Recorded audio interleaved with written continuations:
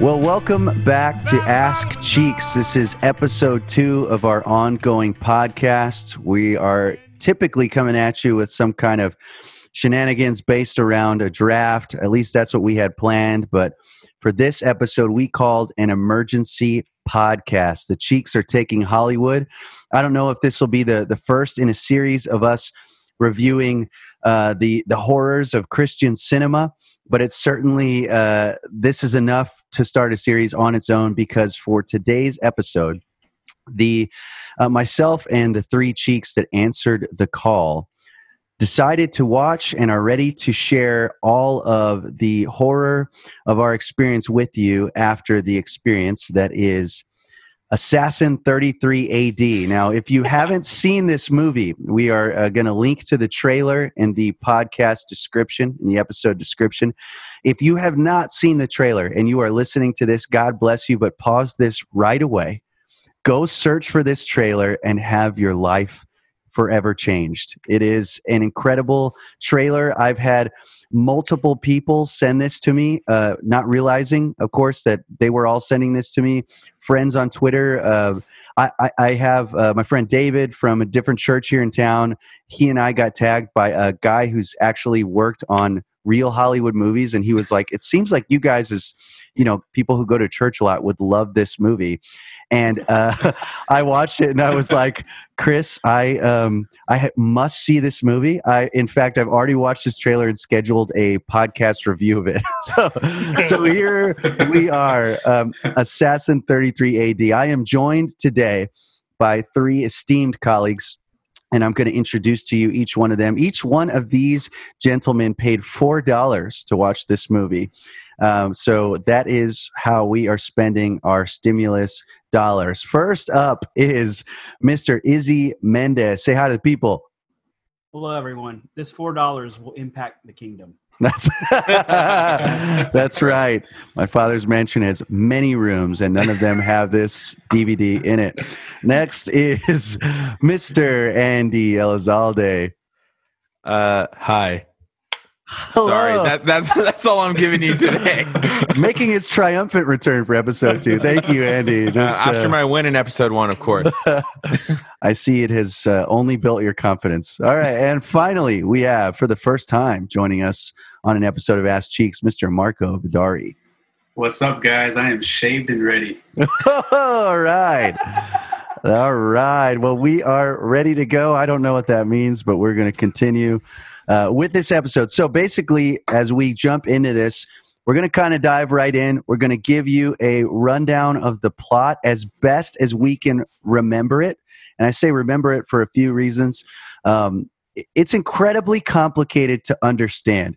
On the surface, it's basically a sci-fi retelling of the Passion of the Christ, which admittedly sounds incredible. And which they reference in the movie. Right.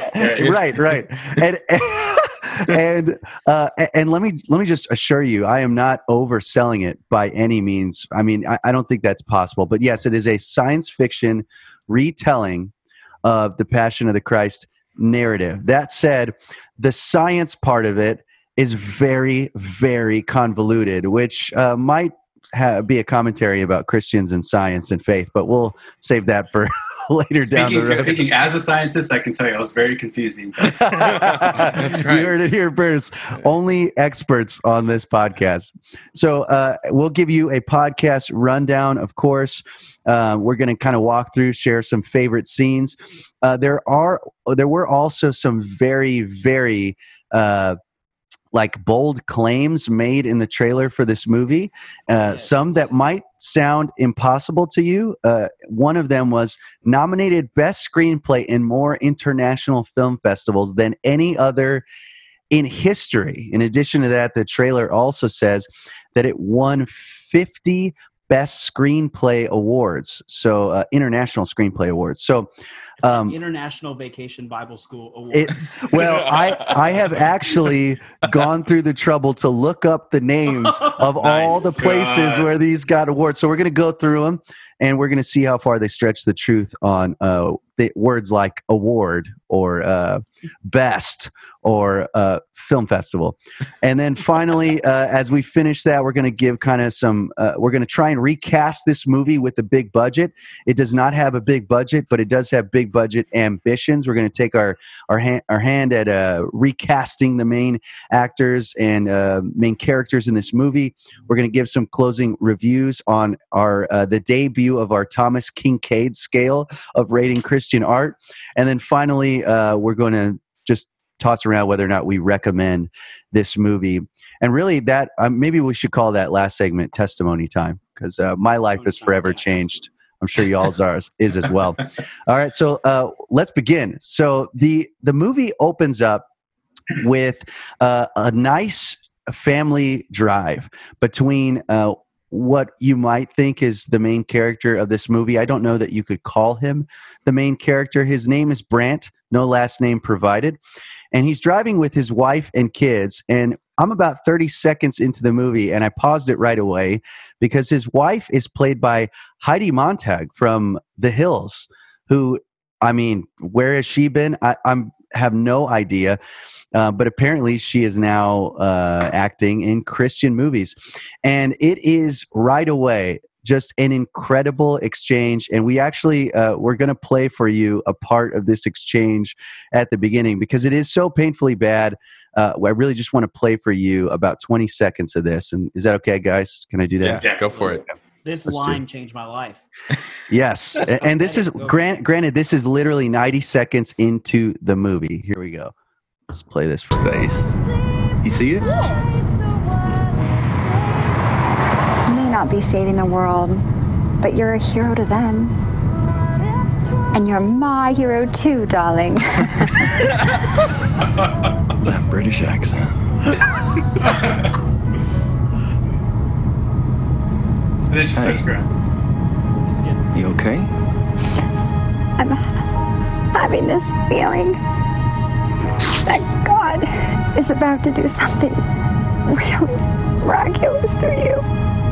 That is exactly what I told the movie at that exact moment. I have a feeling God's going to do something miraculous. This wouldn't be as funny if it wasn't like a generic prophecy that you hear at a lot of churches. Right.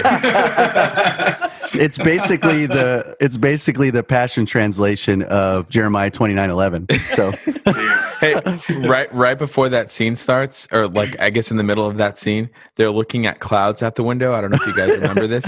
And she goes, "Look, Daddy, that one looks like an elephant." And he's like, "Yeah." And then he goes, "Look, that one looks like a witch." I was like, "What?" You're like, "Get this girl an exorcist quick!" Right. Very weird. I mean, granted, Andrew and I both have little girls who say really weird things, but that was weird for sure. Daddy, this one looks like a devil worshiper. My other favorite part is as this husband and wife are recounting, he's saying before this scene where she goes into, and granted, I did not know what kind of accent that was until he pointed out it was British. She said she's kind of having this conversation with him because he is a little bit disappointed about where life has brought him. Okay. And so I just want to provide the juxtaposition. He said, "I used to be in the Middle East killing terrorists, and now I'm just a security officer." And she's like, "I think God's going to do great things through you." Killing terrorists? Like, I used to just be killing people, and now I'm sad that I got to be home with my wife and kids. Yeah. This is how the movie starts, okay? Now, very quickly after that, am I missing anything there at all? No. Okay. That's a great description. It's 90 seconds in, okay? Now, it doesn't take a lot longer. I'm at the 2-minute mark of this movie. Tragedy strikes. Now, again, if you want to watch this movie, I encourage you to watch it. We're going to get into some spoilers here. Tragedy strikes 2 minutes in when the car that this man and his wife and kids are in goes straight through an intersection. I mean, did he stop at any point? I don't remember. The logistics are very confusing, but they get smacked by an 18-wheeler. And he's seems to be relatively unfazed, though he was ejected completely from the car that rolls over and is on fire. His wife and kids are tragically still inside, and as he's crawling towards them, the car, the flames that are engulfing the car grow and it explodes, as do our opening title credits, Assassin 33 AD. At this point, I was like, are they saying that God assassinated his family? I was very confused about the theology of this movie. Left Behind, bro. That's right. We've talked about all this grace stuff long enough. We need to know that life kind of just throws you in flames sometimes. That's right. That's right, man. That's right. That's how gold is made, man. Got to get trial by fire, man. Yeah, amen. So after that, we get this amazing juxtaposition where we're instantly in a classroom of some kind, where the worst interaction of flirting ever recorded on a movie is captured here for us. At the 4-minute mark, our main character, Ram, he's apparently a genius. For some reason, taking a test for a blade. I didn't understand the test. The guy looks at least late 30s. He's flirting with this woman who seems a little older. Her name is Amy. It seems like they've never met. Was that correct? Yeah, they'd never met. And I think it was like an entrance exam for a company like to work for. So I guess we're filling in the pieces more than the movie actually did. But they apparently like he's trying to flirt. She's trying to flirt back. He doesn't get it. She's basically like, I want to go out. And then he does, like she agrees to it. They decide to hang out. She shows up at his house and he does arguably the creepiest move you could possibly do. And he's like, she's like, are we ready to go out? And he's like, I made a table here, and he pulls out food, but the steak isn't cooked. Let's not neglect that this is all going down in his parents' basement. In his parents' basement. Lasers with lasers. With lasers. What did he call it? It was like it's more of a was it like a financial arrangement? Yeah, they're living with me. Yeah, they're living. Sure, buddy. Doing them a favor. Yeah. Although the movie seems to back that up because we don't actually meet them until later on when we're supposed to feel any kind of like emotional attachment to them. Right. Anyway, what are you going to say? He looks like he looks like the guy from you guys know the episode on The Office where they're going to Mexico and then they jump off the bus because they regret it. Yes, right? That guy. I wrote down, and you'll find out in a minute why. I wrote down ripped Bruce Campbell. He's the guy from like the Evil Dead movies and Army of Darkness. He basically looks like a young Bruce Campbell, who's like somehow campier and a worse actor. So I love Bruce Campbell.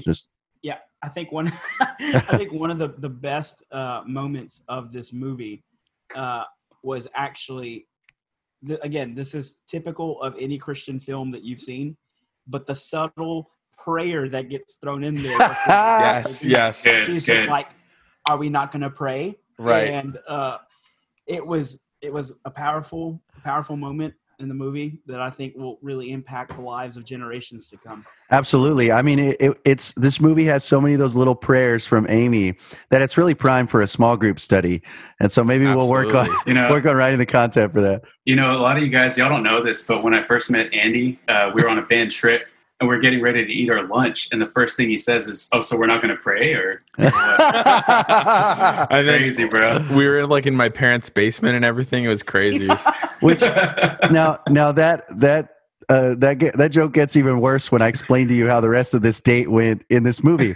So she's basically like, "Hey, you're the most awkward man I've ever met," and she goes to pray later. For their food, and she leans forward to pray, and he, I guess, having never met a Christian before or witnessed a prayer, granted this is supposed to be the smartest person in the world, and basically he's like completely flabbergasted by whatever this prayer is. He has no clue what's happening. So she is praying, and she leans forward to pray, which, I mean, okay, what he does is weird in response, but how many times have you been around a table where someone's praying and they lean into your space? That's a little strange, okay? So she leans into his space, and he leans forward to kiss her, okay? This is their first date, okay? So let's run through where we're at so far. he invites her to show up to his parents' house for a date, walks her into the basement, says, "We're not going out after all. This is also my lab, and now I'm going to kiss you." This is like, there's red flags Right. everywhere. all within like the first 5 minutes of the movie. Yeah. Totally. And, like, her entire attitude about it is just like, "Oh, you." Oh, silly you. Which is true, because right after the awkwardness of that, they have a fashion show, or she's like teaching him how to be a human being. It Yeah. was so weird. And okay, this is on par. I don't know if you've ever seen Birdemic, which is an all-time so bad it's good movie. There's a scene where they're dancing in the club, and it is by far one of the most awkward things you've ever seen. This is on par with that. It is terrible. And what makes no sense is at one point he ends up with his shirt off. Yes. Whose fault was that? Okay. I know. Why is his shirt off? And second, dude is ripped. All right. Yes. Dude Totally ripped. is ripped, dude. Listen, this doesn't make sense. He doesn't believe in God, and yet he's the smartest person on the planet, and he's ripped. I mean, come on. But God has clearly we know- blessed him. We know this is foreshadowing, right? Oh, For what we see totally. later in the Absolutely. movie, for Oh, sure. yes. I didn't Yes. pick up on that until later. Dude likes to take his clothes off. Yes.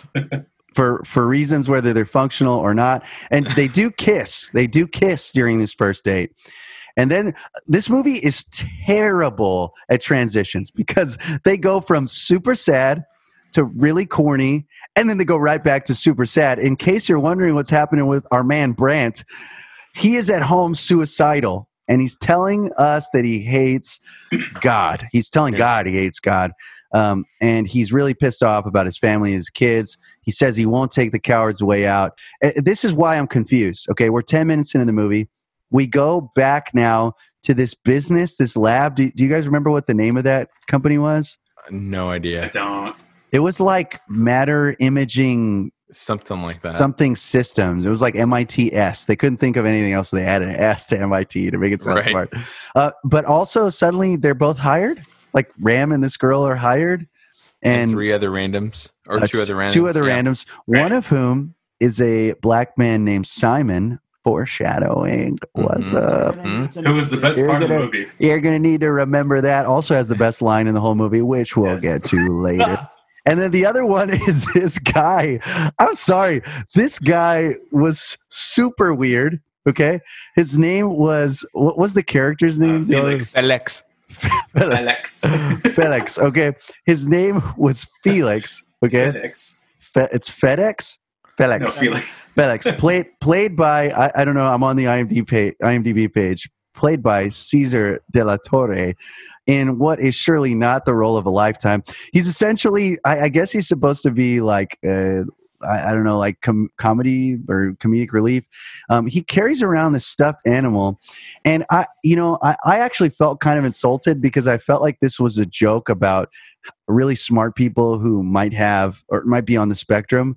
There's no reason why this Right. person would walk around talking baby talk to a penguin to get this going. It made no sense, and it was actually Zero quite sense insulting. whatsoever. Quite Yeah, insulting. I there's just so many moving parts to this film that I was just like, what is going on? And there's zero time taken to explain any of this.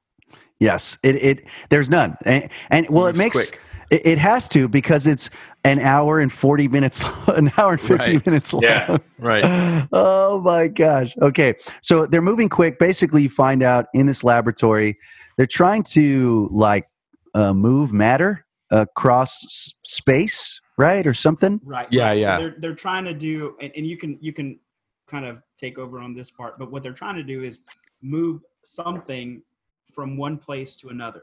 This is how the whole premise of the thing starts. They're trying to move a chair, not really knowing the reason why. And Caleb, I think you should be the one to share who's actually behind this. So yeah, so we open up with this experiment. They're trying to move stuff. They're actually kind of worried. Apparently, there's multiple teams working in multiple labs at this business, and we're introduced to who owns this business through this newspaper that I guess this place makes for itself. Made no sense. Right. Basically, the lab is run by a character named Ahmad. Okay. And if you're wondering, Ahmed, if you're wondering whether the creators of this movie did any kind of research to come up with names that you wouldn't list if you were coming up with stereotypical names for foreign, the answer is no. Okay. Ahmed, who is listed in this newspaper as the world's most famous refugee. Okay, I just want to pause there. How do you establish that metric? Oh, God. Famous to who, first of all, and second, like, is there like a running tally? Like, oh man, I really hope that I do something important so I can move up from 3 to 2 on the list of famous refugees. He's coming after Elon Musk, dude. Yeah. Also, there's a central question we'll get to about Ahmed later regarding the character's motivations in this movie. They make no sense whatsoever. And so we'll get to that in a minute. But basically, they're in this lab. As Izzy said, they're trying to move this chair. And this guy, Simon, is trying to convince Ram, who's in charge of this team, to do this thing. He convinces them. The chair explodes and blows up the whole lab. So they think they're in trouble. Ahmed comes in with Sabir, who's his right-hand man, kind of a jerk. Stays a jerk the whole movie. Not the kind of guy you would expect to enter paradise with Jesus. We'll talk about that later. A little bit as well. Yeah, seems to be unrepentant. And there's not a lot to him. He just kind of hangs there in the movie, if you know what I'm saying. So anyway, they come into this room. Ram and the team think that they are in trouble, but Ahmed says, no, look at the video. Do you see what I see? The chair moved to the other side before exploding. Ha ha, we've done it. Do they know what they've done? No. Absolutely not. No. So they basically return the 4 of them and the plush doll penguin to a new laboratory that Ahmed has spec'd out for them. And they're trying to continue their experiment, and as they are, some things unfold. Now, there's a brief aside. We're moving along kind of quickly. We're about 15 minutes in. There's a brief aside where we learn that Brant is ready to work, and he's working at the same place as this team. This is, of course, the man who lost his terribly accented poor actress of a wife at the very beginning of the movie with his kids, very tragically. Also wanted to commit suicide, refused to, shows up for work. We find that it's only been like, 2 months, I think Ahmed says. Like yep. And he's like, hey, buddy, like, grieve. Ahmed, at this point, you're already realizing is the villain. The trailer's giving it away, but even just watching the movie. And even the villain's like, hey, buddy, like, we got this, man. Like, just stay home. You're good. I mean, if the villain is telling you to stay home and grieve, maybe you should stay home and grieve. Right. So he's telling him, just chill out. And then another guy comes in and he's like, I could take over. And this guy's like, no, you suck. My team's going to take over the security. Let me have this, Ahmed. And Ahmed's like, all right, whatever, dude. Listen, Ahmed's just a poor manager. You got to make your people grieve, all right? Sometimes you know better than they do. So this ultimately is Ahmed's undoing, which we'll find out later as well. So we return back to the team. They're running more experiments, and they uncover something rather sinister. They uncover that Ahmed, and when we get a little bit of his backstory, Ahmed is actually working with a terrorist. Yes, I know this sounds shocking in a movie built on stereotypes, but the only Muslims we've met in this movie are secretly terrorists. Can you believe that? It's crazy.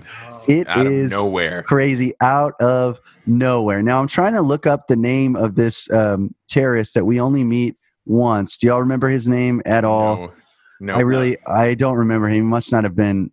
He's not even listed on the IMDb. Wow, that is pretty amazing.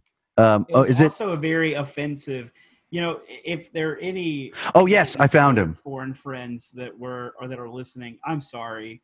Like this, yes, I just couldn't help but be offended for our foreign friends from the Middle East because not only are the names offensive, but the accents that are man, some of the worst you've ever heard. See, I actually think this is a very this movie is an olive branch to all faith communities, because by the end of it, you realize Muslims have been offended, Christians should be offended, and Jews have been offended as well.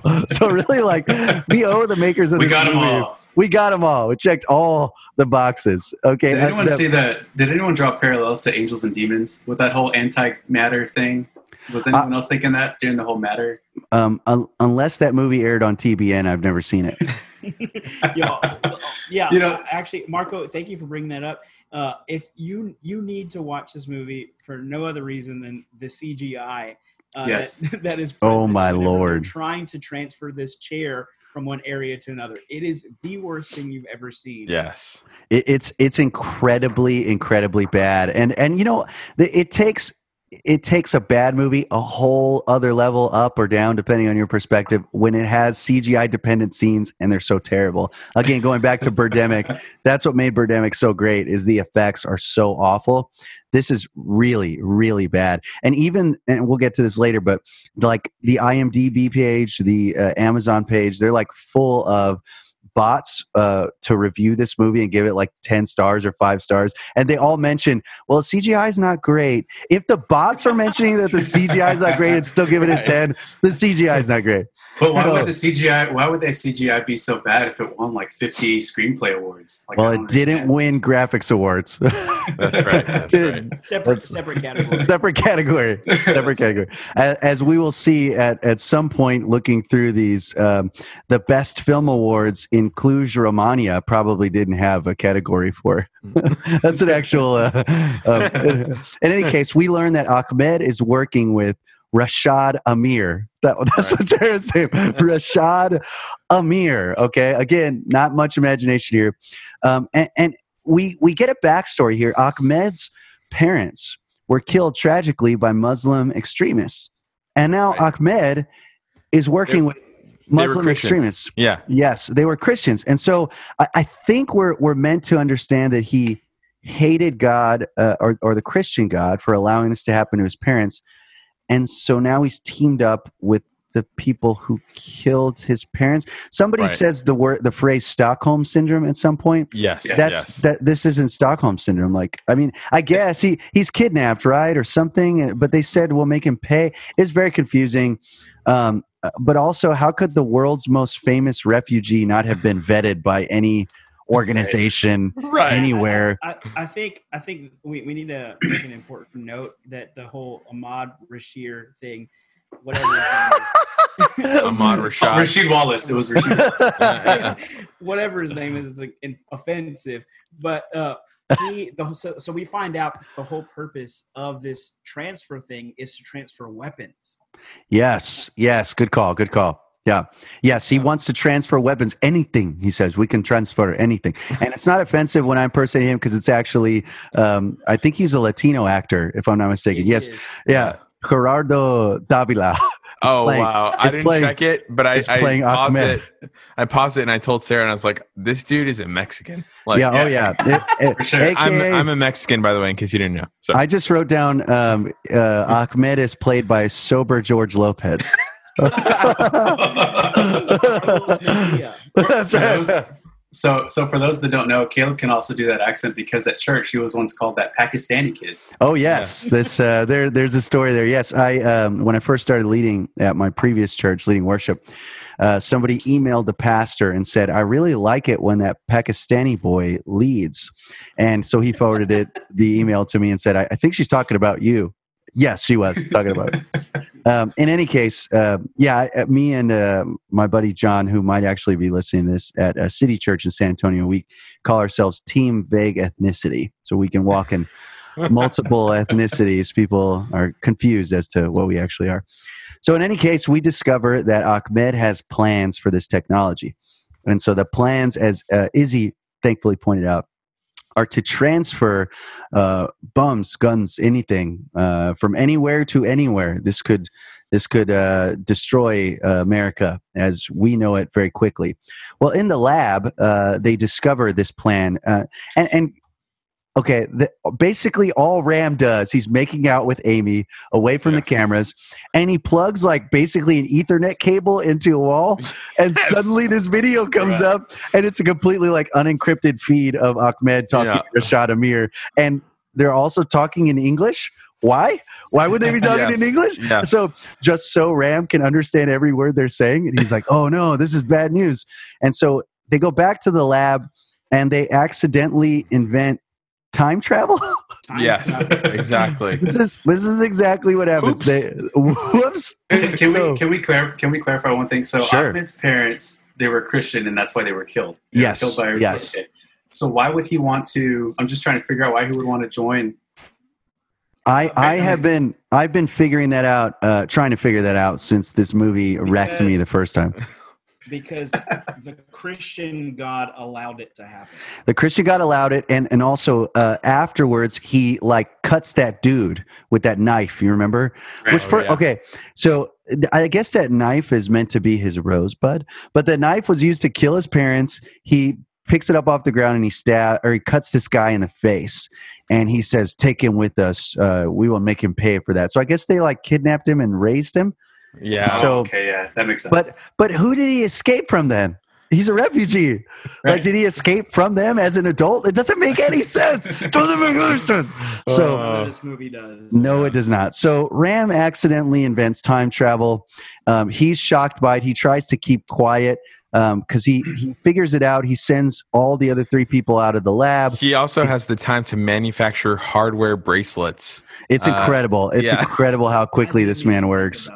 Neither did the screenwriters of this movie, and it didn't stop their award train from rolling. So they come back in. Basically, they burst into the lab.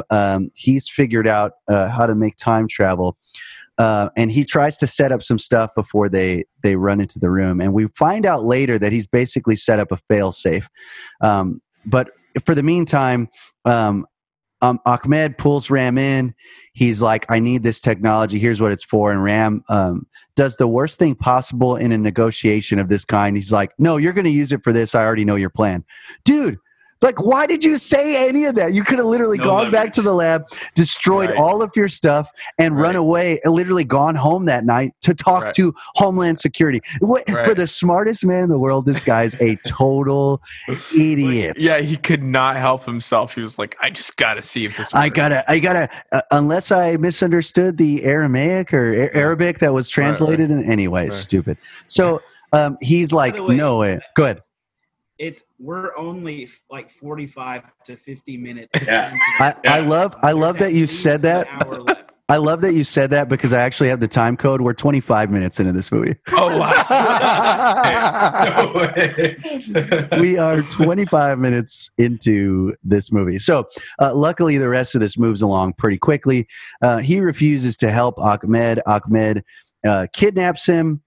Kicks everyone else out of the lab, tells Brandt, basically, this is what you signed up for, so you better help me. Right. They tell the rest of the team, Amy and Simon and Felix and his penguin, he's working with us on a special thing. You guys are free to go. You're still going to get paid, that kind of deal. And so then we see, and granted, I've jumped up ahead of time. We're already at about the 29-minute mark now, and Ram is tied to a chair. He's been tortured a little bit, and Ahmed has him facing this interrogation room, and in walk in his parents. Now, I didn't know who these people were because the movie hasn't showed us at all. And so they come out, and you're like, okay. And he's like, it's your parents. So we're like, okay. And he's like, I will kill both of them unless you show me. And but of course, if you show me, I can let you go back in time and set things right. Again, makes very little sense. And Ram's like, okay, I will tell you. No, he says I won't tell you, right? Then he kills both of his parents. Right. And then he only tells them when they're going to save his girlfriend that he's known for like 4 days. Yeah. Oh my gosh, that is so true. I didn't even think of that. Yeah. I'm gonna kill your dad. Oh man. Amy was kind of cute, so hey, bro, I get it. Latina. It's good to get Someone get that boy some water. He's thirsty. Please don't put that on the podcast. It's too late, bro. That's definitely. Listen. At this point, if he dies or his parents die, he needs to finish his life's journey. Okay, his parents You know where I'm getting with that. Okay, this guy very clearly has I love how never. you said that. This guy very clearly has never kissed a woman. He thought prayer was a flirtation. So, I mean, he sees he's got one opportunity left. He's going to take it. So bye, mom and dad. So they're murdered in front of his eyes. He gives up the goods to basically save his girl. Yeah, I think it's an important note too, because most of the people that are going to listen are probably never going to watch this film. It's a shame. Amy is portrayed as a devout Christian. This is Yes, for what yes. happens after all of this. Amy is the solid believer that knows the biblical stories and all these kinds of things. She initiates the prayer that he portrays as a kiss. But all that's to highlight this idea, because even in some of their discussions while they're in the lab, she's praying before they do it. And he's just like, why are you praying? And she's like, why you judge me for my beliefs? And very God's not dead like banter that goes on. Oh yeah. Yes, exactly. That is very critical. Again, this movie has layers. That's why the screenplay was nominated as often as it was. So then we see right as this is happening, Brant kind of goes off and he has this moment. It's a fork in the road. He's talking with God and he's like, I can't be doing this. My wife and my kids, they'd be so disappointed. Essentially that. But he decides to do it anyway. This is your fault, God. You would stop this if you could. So Ram goes back to the lab, working with the new team. And he tries to sabotage things. Doesn't happen. He runs away with basically some secrets. They end up capturing him. And they send a group of people back in time. Is that correct? Am I jumping ahead? Yeah, like SEAL Team 6 or whatever. I think, yeah. I mean, okay. This kind of goes pretty quickly. So, yeah. So he escapes. He meets up with his old team. Kind of tells them what's going on. They watch on the clock as this SEAL team goes back in time. They basically ambush Jesus and his disciples right before they're captured by the Romans, and they kill them all. Hold on. When he sees Jesus with the night vision, he's like, target acquired. It's just really wrong. Wait. Andy, what did you say in the group chat when you saw that clip? I was like, yeah, the target of my worship and adoration. Absolutely. Oh my gosh, it's so bad. I think it's important to know why, right? So once they discover that they can do time travel, yes. The protagonist in this film says, "Oh, it all makes sense." And this is where my favorite line of the movie comes from. Yes. It is. He says, and I quote, "It's the ultimate jihad." Oh. Yes. Yes. Oh, are you talking about this scene? I have it right here. Yes. Let's see if I can. Let me cue this up for us, friends. Let's see. Okay, here we go. What were you running for? What was that like? Okay, hold on. I'm going to stop here because we should probably fill them in for a second. So yes, we're getting to Izzy's timeline. A little bit of background for you very quickly. So they go back in time. They kill Jesus. They come back with Jesus's body. Ram and the team are watching this happen, and they realize we have to stop it. So we have to go back in the same time they went to just a little bit before and expose them. They don't know where they went back to. Now they run back to the lab, but Ahmed's men are after them with Sabir. And so they transfer their matter across time to where they were. And it turns out they were at 33 AD, of course, with Jesus. And so this is where we're at, where they start to piece together what Ahmed's plan is. And we get one of the greatest lines ever written in the history of cinema. An award-winning line, truly. Here we go. I get it. It's the ultimate jihad. Eliminate Christianity by killing Jesus before the resurrection. Ahmed just killed off every Christian that ever existed. Why would Muslims do that? Makes no sense. They wouldn't, but Ahmed's part of an extremist group. This can't be happening. Jesus is God. He can't be killed by men. That's not factually correct. He was actually killed by men. He wouldn't allow it to happen this way. Okay, let's look. Oh my gosh. The way he condescendingly was like, Okay. Okay, yeah. I They're mean, like- I'm the smartest man who ever existed, but sure, yeah. Tell me more. He They're gonna basically kill him, yeah. mansplains her religion to her. Yeah. Yeah. They're gonna kill him before the resurrection. Like, spoiler alert. I know. That was one of the things that for me it was just like, okay, do you not know the story then? Right, right. This is where we actually, I know we've kind of just gone all over the place in our original thought process on all this whole timeline thing. Yes. But it makes you wonder, like, okay, was the creator of this actually a Christian? Exactly. And Yes. or like, are they in an alternate universe where like the Bible is different? Yeah. I think that's just called Catholicism. Wait, we need to explain this for those that are listening.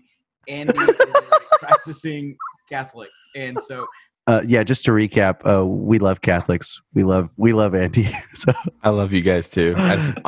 Speaking on behalf of all Catholics everywhere. Ecumenism. This is an ecumenical podcast. It's actually the last episode we had a former Lutheran, now Presbyterian, and then we had Steve, former Lutheran, now Baptist. We had a bunch of Baptists, and then we had a Catholic. So listen, man, we're living it. We are living it.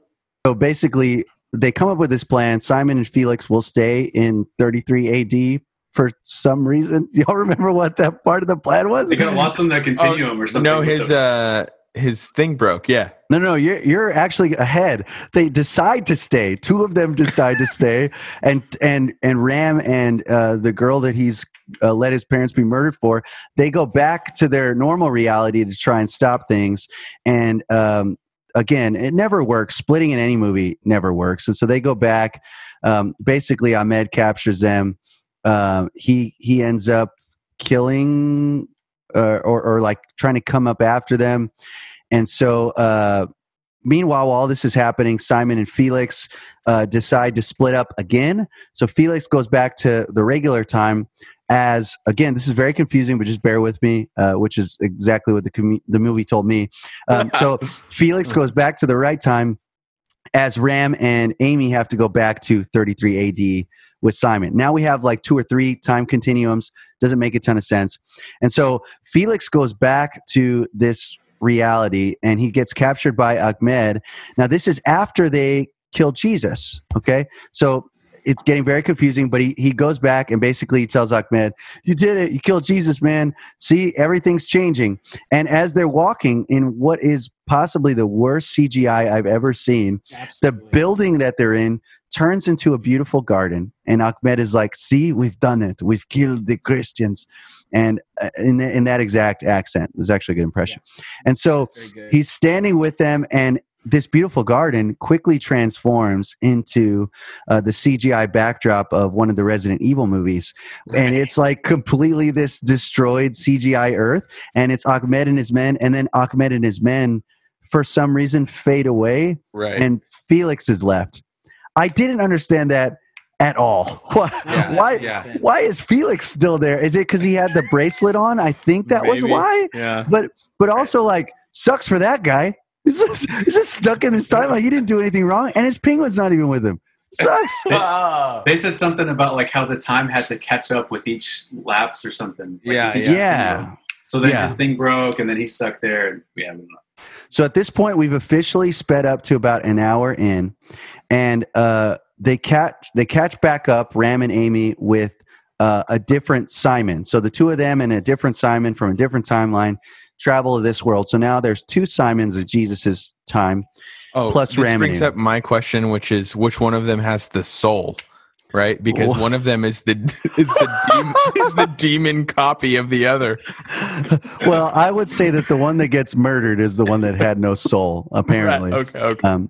And the one that ends up becoming a part of the actual New Testament maybe had a soul. We'll get to that in a little bit. This is the Spaceballs version of the Bible. Yes, that's very true. This movie is basically Spaceballs plus Passion of the Christ.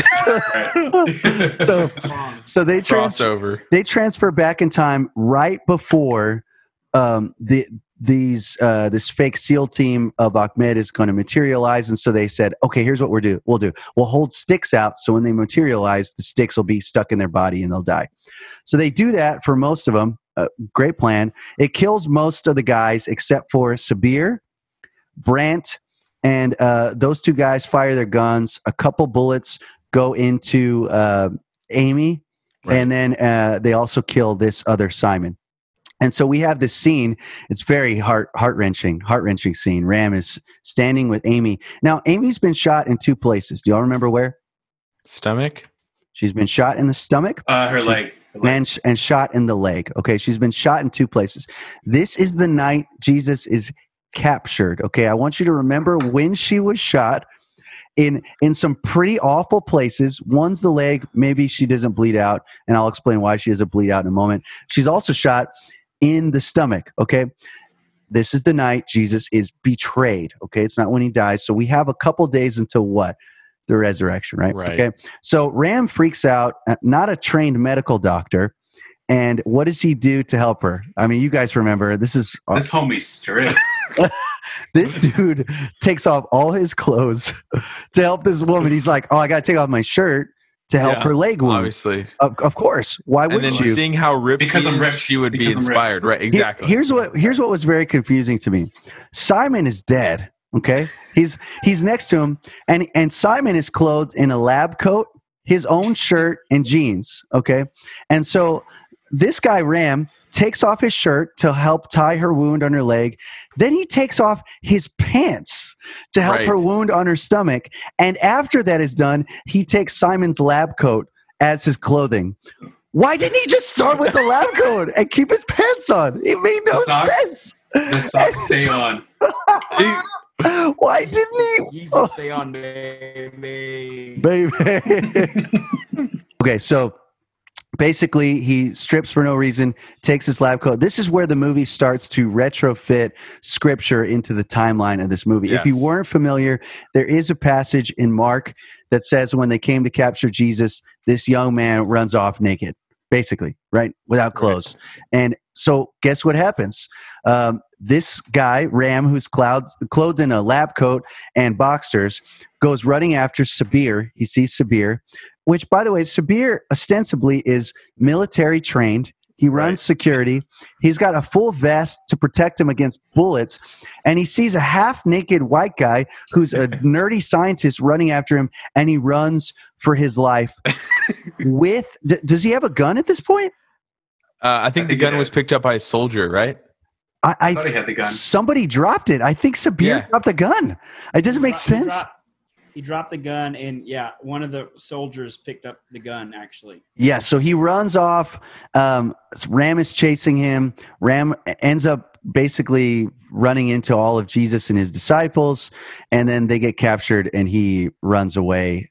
This is ongoing and happens. Now, in between all this, the other Simon, who's been trapped in this timeline, he tries to work his watch, and it rather conveniently malfunctions, and it sends him to the Garden of Gethsemane. Okay, this is my favorite scene in the whole movie. And guys, I promise you, if you just sit with us for about 30 seconds, this will be the greatest 30 seconds of this whole podcast. I promise you. Okay, so Simon shows up in the Garden of Gethsemane, and he runs into our Savior, Jesus Christ.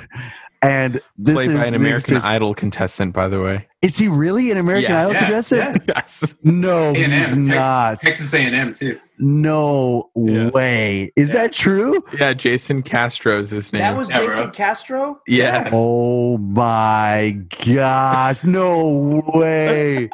Wow. Well, dude, he made it to like top 10, right? Yeah, I don't know. He's actually really talented. Yeah, he sings great. Despite this movie. This makes he's sense. Jesus. This movie was made by people for whom America is an idol. So this is perfect. All right.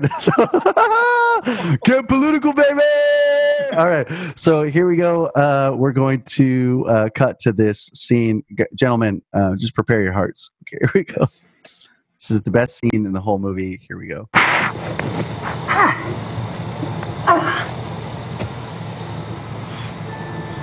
Hey, are you okay? I'm Abba Liekhoka. Okay. Y'all can hear me. Y'all can hear me, right? Yeah. Okay. So this whole this whole scene is ostensibly in Aramaic. Jesus is speaking Aramaic, and he appears to introduce himself as Lee Iacocca. I want to write that one more time, okay?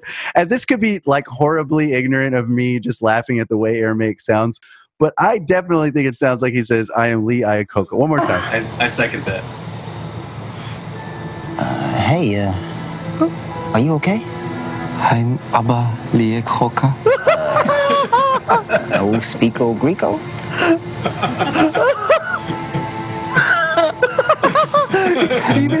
Even Jesus rolls his eyes at his joke. Totally Look at this. Look at this. Liekhoka. No speako Greeko? no speako Greeko. It's so good.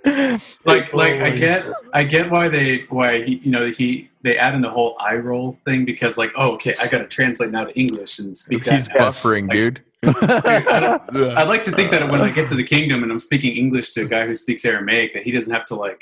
Okay, yeah, we're good. Okay, so he has this. Jesus starts speaking in a miracle English, so that way Simon can understand him. And basically, like, Simon is telling him about the future. Basically, like, hey, millions of people believe in you. Just so you know. At first, he tells him Peter's crucified upside down. Everybody who follows you right now is murdered. And Jesus is like, I don't think I can do this, God. And then he's like, but millions of people like you. Jesus is like, thank you, Father, for this encouragement from this time-traveling black man. And then also, like, he's in the garden contemplating his death. He knows what's about to happen. Yes. But then he's like, thanks for the FYI, dude. Okay. Also, I wanted to play this brief part because this is where he explains to him how he knows about Jesus. Here we go. And I've seen your movie. We got it on bootleg. Forgive me, Lord, I'm sorry. Okay. Well, I'm from the future.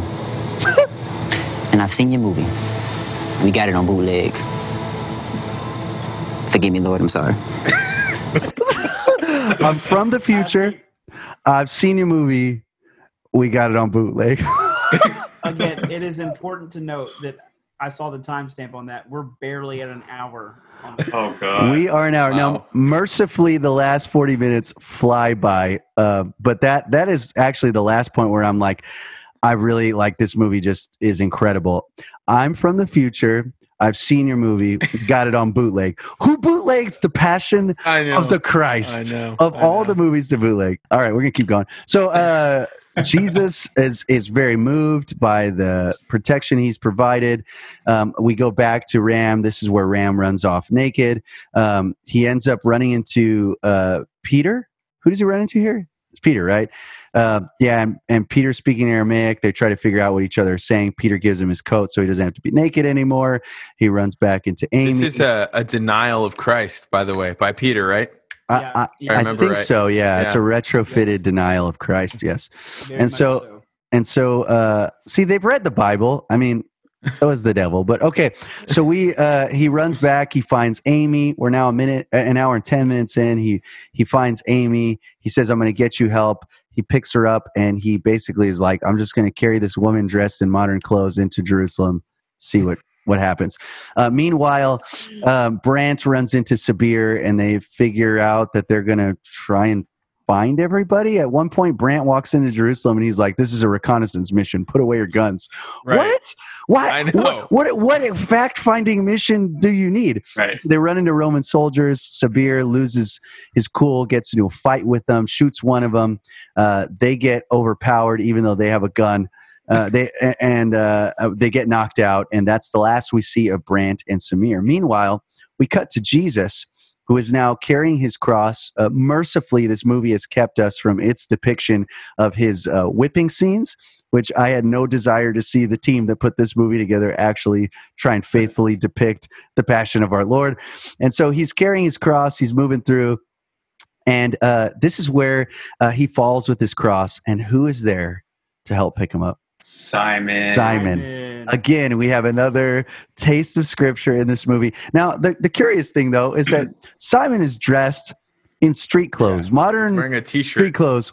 Nobody there. This is what I wrote down at 1 hour and 11 minutes in. Nobody seems curious about this dude in jeans talking to a criminal on his way to die. Nobody. Everybody's like, these are weird clothes. We're just going to let him have a conversation with Jesus in the road. Totally cool. I love that Simon tells that soldier who's whipping Jesus. He's like, "Can you hold on real quick?" And he raises his hands, and the soldier's like, "Okay, yeah, reasonable." You got it, bro. Just let me know when you're done.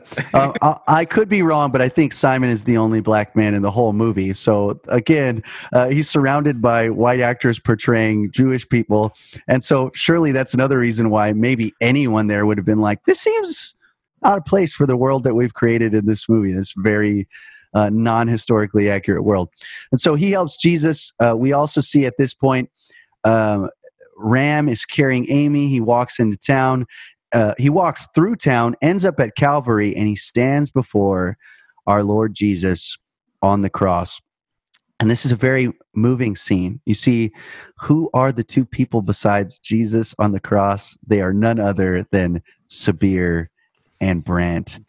Incredibly powerful. We learn this because Ram is laying at the feet of Jesus with Amy, again, who's been shot twice. There's a great shot in this movie. Her stomach is wrapped in Ram's jeans, and she's laying down. There's no blood anywhere, which is great. I guess they couldn't afford the fake blood. And he's basically begging Jesus to help him, and Sabir starts to mock Jesus. Well, we discover that he's the mocker to the right of Jesus. Right. And as he's mocking him, the voice on the other side comes and says, he's innocent, he's done nothing wrong, and it's Brant. And Brant asks Jesus to forgive him. Jesus says, today you will enter with me in paradise. Now, of course, this is the biblical account. Okay, so they've retrofitted it into the movie.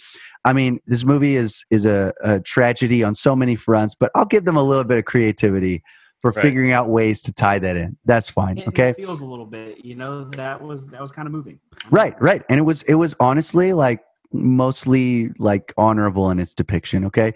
Until Ram continues this conversation with Jesus. Yes. Okay. And he's like, Jesus, you're supposed to heal him. And Jesus responds in English. Okay. And he says, if you want Amy to live, you must forgive Brant. Okay. I don't remember that in the scriptures either. Of course, at the same time, I don't remember Jesus talking to somebody about bootleg DVDs in the Garden of Gethsemane either. So a little bit of artistic license. And just going to say, as a Catholic, people have misconceptions about our belief with faith plus works. And this is a wrong depiction of works-based faith. Okay, so now this movie has offended Jews, Muslims, Christians, and Catholics. Catholics are Christians, I understand. But yes, every denomination is getting destroyed in this movie. Okay, so Ram is so ticked off, he takes Amy back into town. Now, imagine how much blood Amy has lost, okay? Not only is she still alive, she's still fully conscious. Okay, so he brings her back into town. He runs into Simon. They hatch this plan. We go back. We see that back at the lab, all the soldiers who were basically killed by the sticks and the gun that one of the Roman soldiers wrapped around one of the wristbands, magical wristbands that was created, they all materialize back in modern times. And Ahmed is furious. He says, we have one wristband left. I will go back. I will be transported to the tomb of Jesus on the day of resurrection so that no one, when the tomb opens, I will murder everyone there, and I will expose this for the great fraud that it is. Okay, and that's his plan. Am I right? Right. And he's going to be there when they steal Jesus's body. That's what he said. Yeah, he thinks it's a fraud. He thinks all of this is a fraud. Now, they never explain how he's able to figure out exactly where he's Exactly. Because they've already established that they need GPS coordinates in order to time travel. He just knew. He just knew where there's time. It just happened, and it's underground. He just happened to figure out. And so he materializes in this like fully like decked out. He's got the bulletproof vest. He cracks open all the stuff. I mean, he's got all these like lights, these what do they call them? Glow sticks. They're glow sticks. He is prepared, my man. He is prepared. And so he's like, I'm going to kill everybody. All right. I'm going to expose this for a fraud. We go back. Okay. We're getting towards the end of this movie. Thank God. And we get back and we run into Simon, Ram, and Amy again. Amy again, fully conscious, able to have conversation. She's like, what day is it? when was Jesus killed? And Ram tells her, and she's like, take me to the tomb. Okay. Ram just happens to know where the tomb is. Right. Sure. And also, again, she's still alive despite having no medical attention whatsoever. This guy has magical genes. He has magical genes. There's no other explanation. So sure enough, that's where they go. They head there. She's excited. The tomb starts shaking. Now Ahmed is inside. He's ready to straight murder some folks, but he's also, curiously, they never explain this later, he's taken a piece of Jesus's skin. What was it? It was a DNA sample. Yeah. Right. A DNA sample of Jesus. They never mention that again for the rest of the movie at all. They never. I think it's a sequel. Spoiler alert. We will get to that later. Of course, there's going to be a sequel. You don't make a movie with this many awards and not make a sequel. I mean, people demand it. That's right. Anyway, the tomb starts shaking. All these lights start coming from Jesus's body wrapped in the shroud. And I think Ahmed realizes, I've figured this out wrong. Now, I was a little confused here. Maybe you guys can help me. Does he press the button to travel back on his own? Or does Jesus transport him back? Oh, that's a good question. I think my reading was that he traveled back. Because his intent was to be there. Yes, his intent was to be there, but to kill everybody and expose it as a fraud. So when it started happening, I think he freaked out. And then he jumped back. But in my estimation, if you were there, like literally the closest person there to witness the actual moment of the resurrection, exposing your entire belief system to be fake as a person who hates Jesus, wouldn't you materialize back and be like, I need to change some things? Right. Nope. That's not what he does. So anyway, he leaves. Amy is confronted by the actual Jesus as Simon and Ram run back into the tomb. They, I guess, didn't know Jesus, didn't see him walking past them. I don't know. Jesus talks to Amy. It's a really beautiful scene, just so touching. This American Idol Jesus speaking to Amy. They have this beautiful exchange. We cut back to the tomb, and it turns out, remember in the Bible, those angels that tell the women that Jesus isn't there, that he's been resurrected, is actually Ram and Simon. Isn't that crazy? And doesn't he say at one point no habla something? No, she hands him something and he says muchas gracias. Yeah. She hands him the last remaining bracelet. Now Amy finally succumbs to her injuries from the weakest bullet ever shot from a gun, and Simon and Ram decide to transfer back to their regular time and figure something out.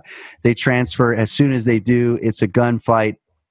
Simon is shot, eventually fatally. He tells him, Ram, you got this, man. You got to figure it out. Now, this is earlier we had mentioned Ram built a fail-safe of some kind to send him back to a particular time. So they go back to this time, and it's the time right before he's kidnapped and his parents are brought in to basically have him give up all this technology. And so Simon is on his deathbed, and he's like, do you think Jesus is real? And Ram's like, nah, bro. And then he's like, oh, shoot, this guy's dying. I should probably give him some comfort. Gives him a little bit of comfort. There's more of a shootout, and he transfers times again to a different time. Right. This is where he takes the fail-safe route. He materializes with a bunch of Ahmed's guards. They all explode from some movie logic reason. It's very stupid. They come into this last room. There's a standoff between Brant and Ram. Okay, and Ram's like, "You killed Amy," and Brant's like, "I don't know what the heck you're talking about. I've been here the whole time." He's like, "But you will kill Amy. I know it's gonna happen." And Brant's like, "I'm sorry, bro." And he gets on his knees. And he's like, "Just put me out of my misery, dude. I would never do that." And Ram's like, "I forgive you. I forgive you." And then in bursts some beer. I keep forgetting his name. I know beer's in it because I need one right now, recounting this movie. And we're at the very end, folks. Sabir comes in, and he's got Amy with a gun to her head. And as he does that, Ram puts a gun to Brant's head. He's like, I'll shoot him. And Sabir's like, LOL, joke's on you. I don't care. And then Ahmed pops up from under the table just as other guards are bringing in the parents that that he saved, but curiously didn't tell to go anywhere. So I guess they were just sitting around waiting to get captured again. And so he brings them in. Ahmed pops out from under the table. He shoots our hero Ram in the side, and Ram is laying down. And here's where the movie gets really, really faithful. Okay. So we're in our last 5 minutes, folks. And Ahmed says, look, you're going to give me the code or I'm going to kill everybody you care about. And Ram's like, buddy, we're just destined to do this forever. And he's like, I don't believe you. And then something very weird happens. Ram's like, I hear a woman's voice and she's telling me this, be a hero. It's super weird, comes out of nowhere. Doesn't make any sense. You never actually hear the woman's voice. And it seems like it doesn't matter at all because Ahmed's like, cool story, bro. And he caps his dad in the leg. Right. He's like, next I'm going to kneecap your mom, fool. And he's like, okay. And that's when Brant's like, oh, that message must have been about me. And so Brant goes crazy. He shoots all of Sabir and Ahmed's men. Ahmed shoots Brant a bunch of times. And he's basically... it's just him and he's like ready to end this thing. And he turns around to shoot one of Ram's parents. Ram grabs the knife. Oh, this knife, foreshadowing. And he stabs Ahmed in the back. And he's like, it's okay. I'm only killing you in this timeline, which made no sense. Right. Because Ahmed was like, please forgive me. And he's like, nah, bro, not in this timeline. Yeah. Yeah. Is this a timeline without forgiveness? It doesn't make any sense. And so he kills Ahmed. We see Brant on the floor who's unable to move anything. And he says, please flip me over, Amy. Amy flips him over. She presses a button on his walkie-talkie. He calls the rest of his guards up, and he's like, hey, we're taking over this. Turns out they were all terrorists, and his guards go ham on the rest of Ahmed's men. And then at the very last part, as the hero Christian Ram, by the way, who now believes in Jesus, succumbs to his wounds, the other atheist Ram runs in just like a total sissy. And that's where we transfer to our last scene of the movie. Before we get to that very last scene, am I missing anything, fellas, in this recap? No. I mean, I feel like I've just gone through a plot synopsis of The Lord of the Rings. I feel like if the writers had gone through this process, they would have changed the script. Yeah, this movie was in sore need of a writer's room.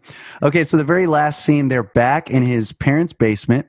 Okay, so they've replicated all the research and technology of a multi-million-dollar lab in this dude's basement, and they're sending Ram curiously dressed as a like construction worker with a stop sign, and he's like, okay, I guess I'll never see you guys again. There's no tearful goodbye really with Amy. She's like, have fun.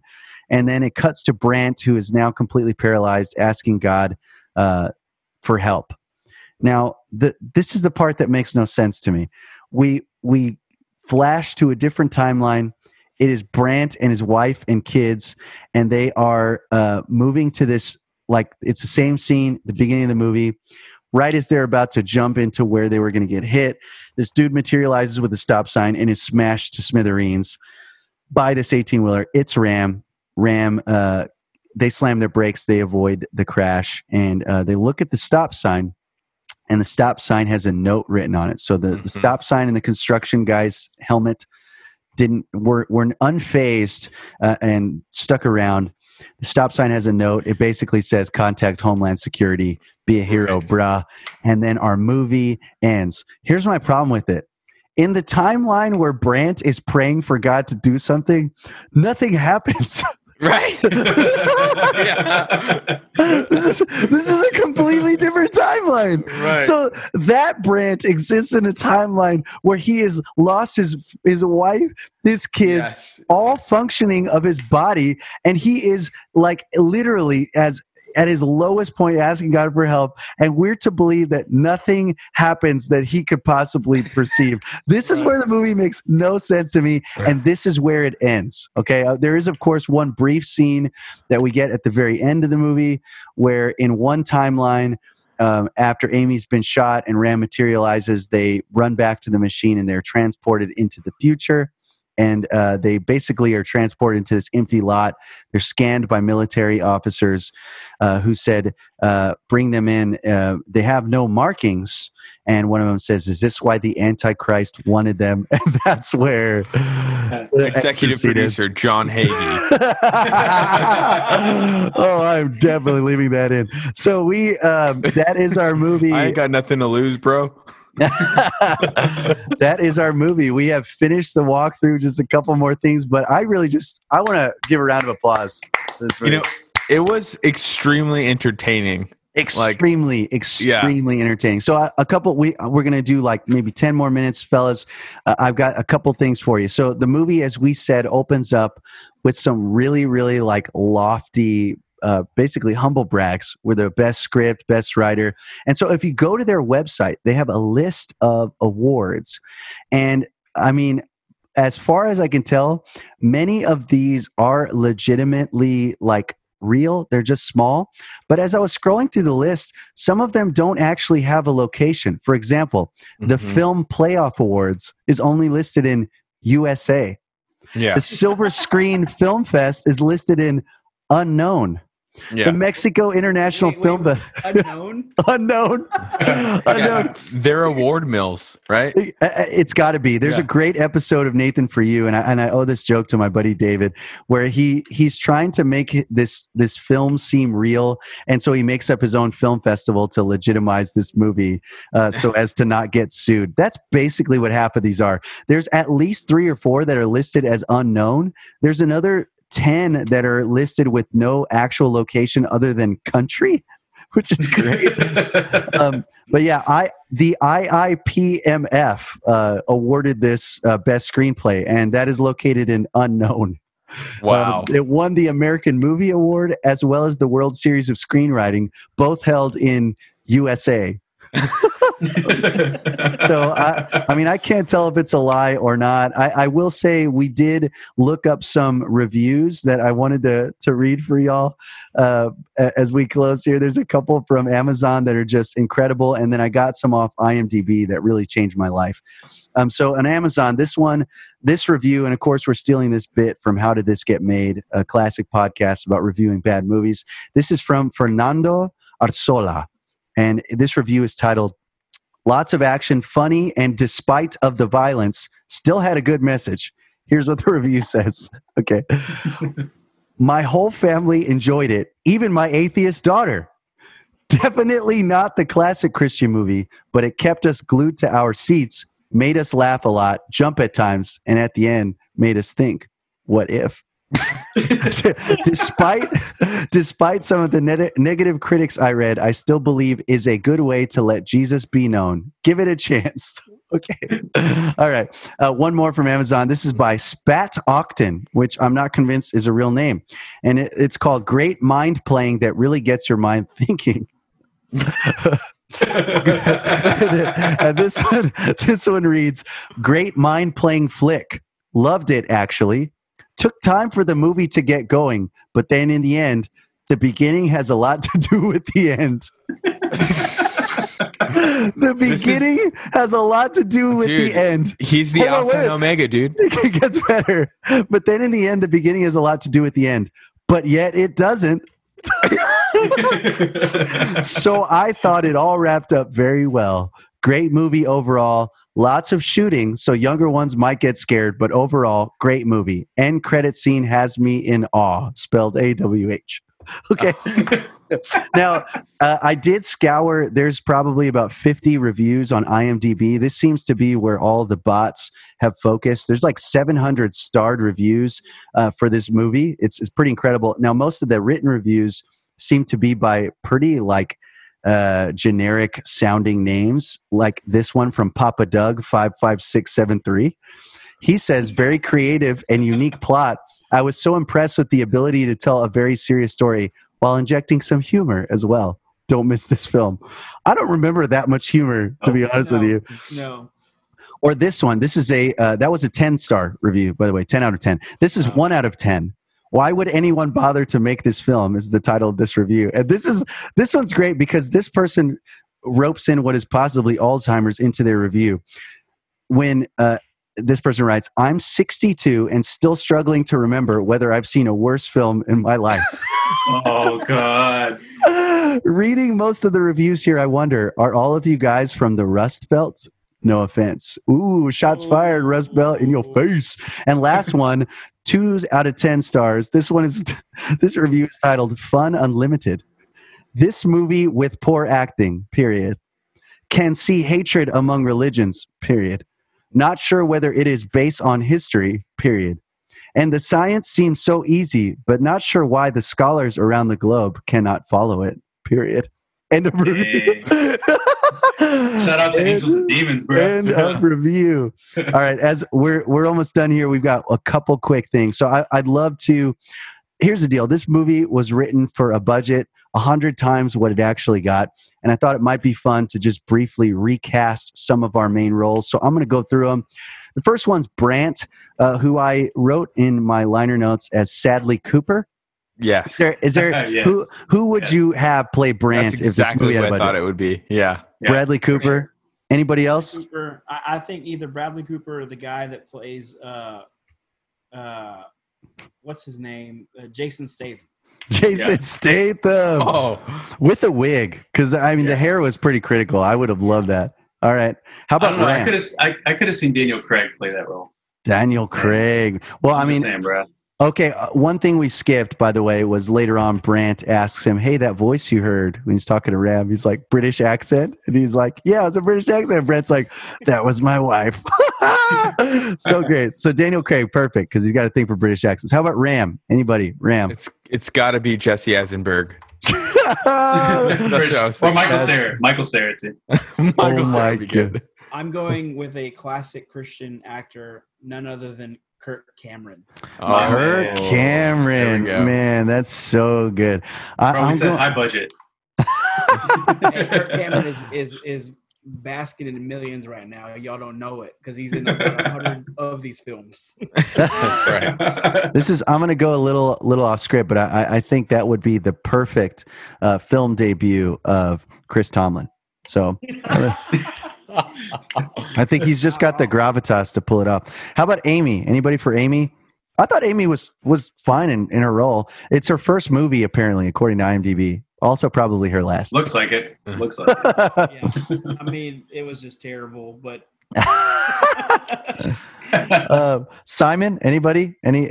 Simon was perfectly Dude. cast as well. perfectly glad. Simon was great with the whole No Speako Greco, but I would have loved to see Dave Chappelle play that role. That's racist. Oh man. Okay. Sabir, any take? I think you had an alternate cast for Sabir, Marco. I mean, bro, like he looks just like Andrew's dad. Just like him. So none other than the Javier Elizalde. In his film debut, Javi Elizalde. That is amazing. Okay. Last one, really, we have two left. Ahmed, anybody? I put George Lopez. Yeah, for just sure. kind of let him branch out a little bit. At this point, just anybody that's actually from that ethnicity. I think they tried and no one wanted to do the movie. You're probably right about that. Man, classic outsourcing jobs to Mexicans. All right. And then finally, Jesus. Anybody for Jesus? Bro, I would have loved to see Joaquin Phoenix play that. Oh. Can you imagine him saying that line from Joker, like, "You don't listen, do you?" When Simon's talking to him, that would have been awesome. That would be good. I mean, if we're on the subject of American Idols, I really feel like Justin Guarini could really have brought something to Dude, Okay, that's good. I have a pick for this. I think we need to give a nod to Mel Gibson, Ooh. and Mel Nice. Gibson would Nice. play Jesus in this movie. Give me back my son of God. It would have been great. It would have been so good. Okay, so we are introducing a new scale of review for Christian movies, and it is the Thomas Kincaid scale of review on 1 to 5 painting ratings. So either 1 painting or 5 paintings. That's our scale. As you think about what your answer might be, real quick as we end, would you say that this is a good movie, a bad movie, or a good bad movie, meaning it's so bad that it's good and you would actually recommend it to people? I'll let y'all go. We'll go in a round table before I give my opinion. Izzy, what do you think? I'm going with it is so bad that it is good. I was entertained almost the entire time. It's one of those movies that it's not a comedy, but I laughed the entire time, and actually sent y'all video clips pretty much the whole time. Endlessly quotable. How about you, Marco? All right, so I defined it like good, bad, and then good, bad. So good for me was like, okay, if it was high budget, good acting, good CGI. Bad would be basically opposite. So I think this movie is good, bad, because it's horrible, but the plot is awesome. Like if it was on a good budget, I think this movie would be great. Yeah. I'm just saying. Okay, I feel you. What about you, Andy? So it's definitely so bad it's good. Like the plot is ridiculous and the acting is, mediocre, but it's just like so wild and so many twists and turns and like so many times I would pause it and just like look at Sarah like, are you seeing this? It was extremely. You watched it? Bro, that's love. That's love, bro. She was like, I want to see this. She was like, I want to see how bad this gets. And it was just so bad it's good. Yeah. I agree. I wrote down so good it's bad, which is honestly a lofty goal. I could probably think of like 5 movies that are so bad that they're good. I mean, I would put Birdemic up there, The Room. It's not quite in the lofty category of The Room, but it's bad enough for a party rewatch. I feel like we could definitely This is not my last time watching this movie. Legit might watch it tonight with You need to. So as we finish today, just some final ratings on the Thomas Kinkade scale, the debut Thomas Kinkade scale of review. Out of how many paintings, 1 through 5, are you giving this movie? So for me, combining the fact that it's a bad movie, but also that it's entertaining, I'm just going to give it 2.5 Kinkades out of 5. 2.5 Kinkades. I love it. All right. Marco, what are you giving it? I'm going with 2 Kinkades. It's got that good, bad factor. Okay, right on. Izzy? I'm going with 3. 3. Just because I'm going to watch it again. Yeah. I put For sure. I mean the scale is essentially meaningless. I don't know where we land. Excuse me? So I put 3 as well for me, but I think it's instantly legendary. I really do. I think it's a movie we're going to talk about and quote for many years to come. And the beauty of this podcast is that we might have actually saved some people from either having to watch it or we might have inspired them to watch it. So it's really a win-win if you think about it. Boys, that is the end of this podcast episode. It is quite possibly the beginning of an ongoing series within our Ask Cheeks podcast where we review other Christian movies, really the ones that are supposed to be terrible. So evangelical Christian movies. For some reason. Silence. Yeah, not silence, obviously. But if you have suggestions for us, I know one of the panelists here actually has watched a bad Christian movie on a first date with a girl. I won't give anything away. You're going to have to hear about it another time. We will. In fact, one day we will review that movie and we'll let you give us the rundown of that date is. But if you've got any suggestions for us, it's the worst. Oh, it's perfect. I'm leaving that in for sure. So if you've got suggestions for us for the next review to do, we're all ears.